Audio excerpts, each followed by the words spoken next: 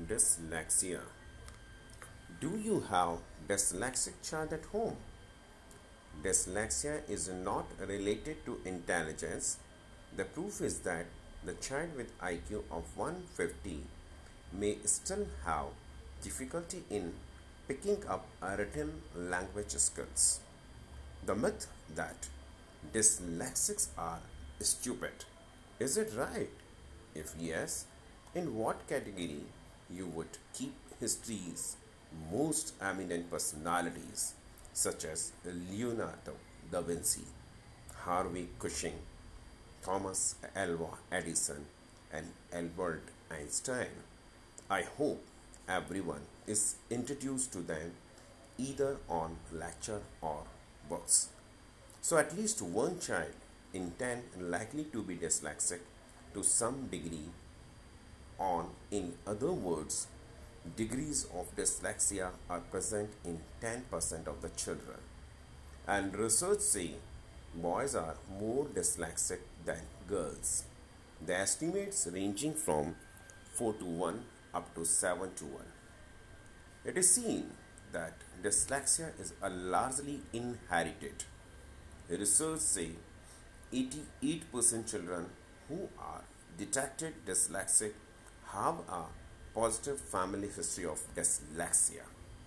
So parents usually come and make this complaint that a child studies but the moment he starts writing on paper he forgets. We don't know what is happening with him. Another person reports from 3 years my child is in the same class. I am doing all the efforts. What can I do? But what I can do, but he is not sliding. So, what is dyslexia? The word dyslexia comes from the Greek meaning difficulty with words or language. A dyslexic child may have trouble in differentiating between up and down, right and left. So, learning to tell direction time or in following instructions, for instance, or might confuse spoken sounds such as the in words like live. The specific difficulty with dyslexics are learning to read, write, and spell. So, how to diagnose the particular child is dyslexic?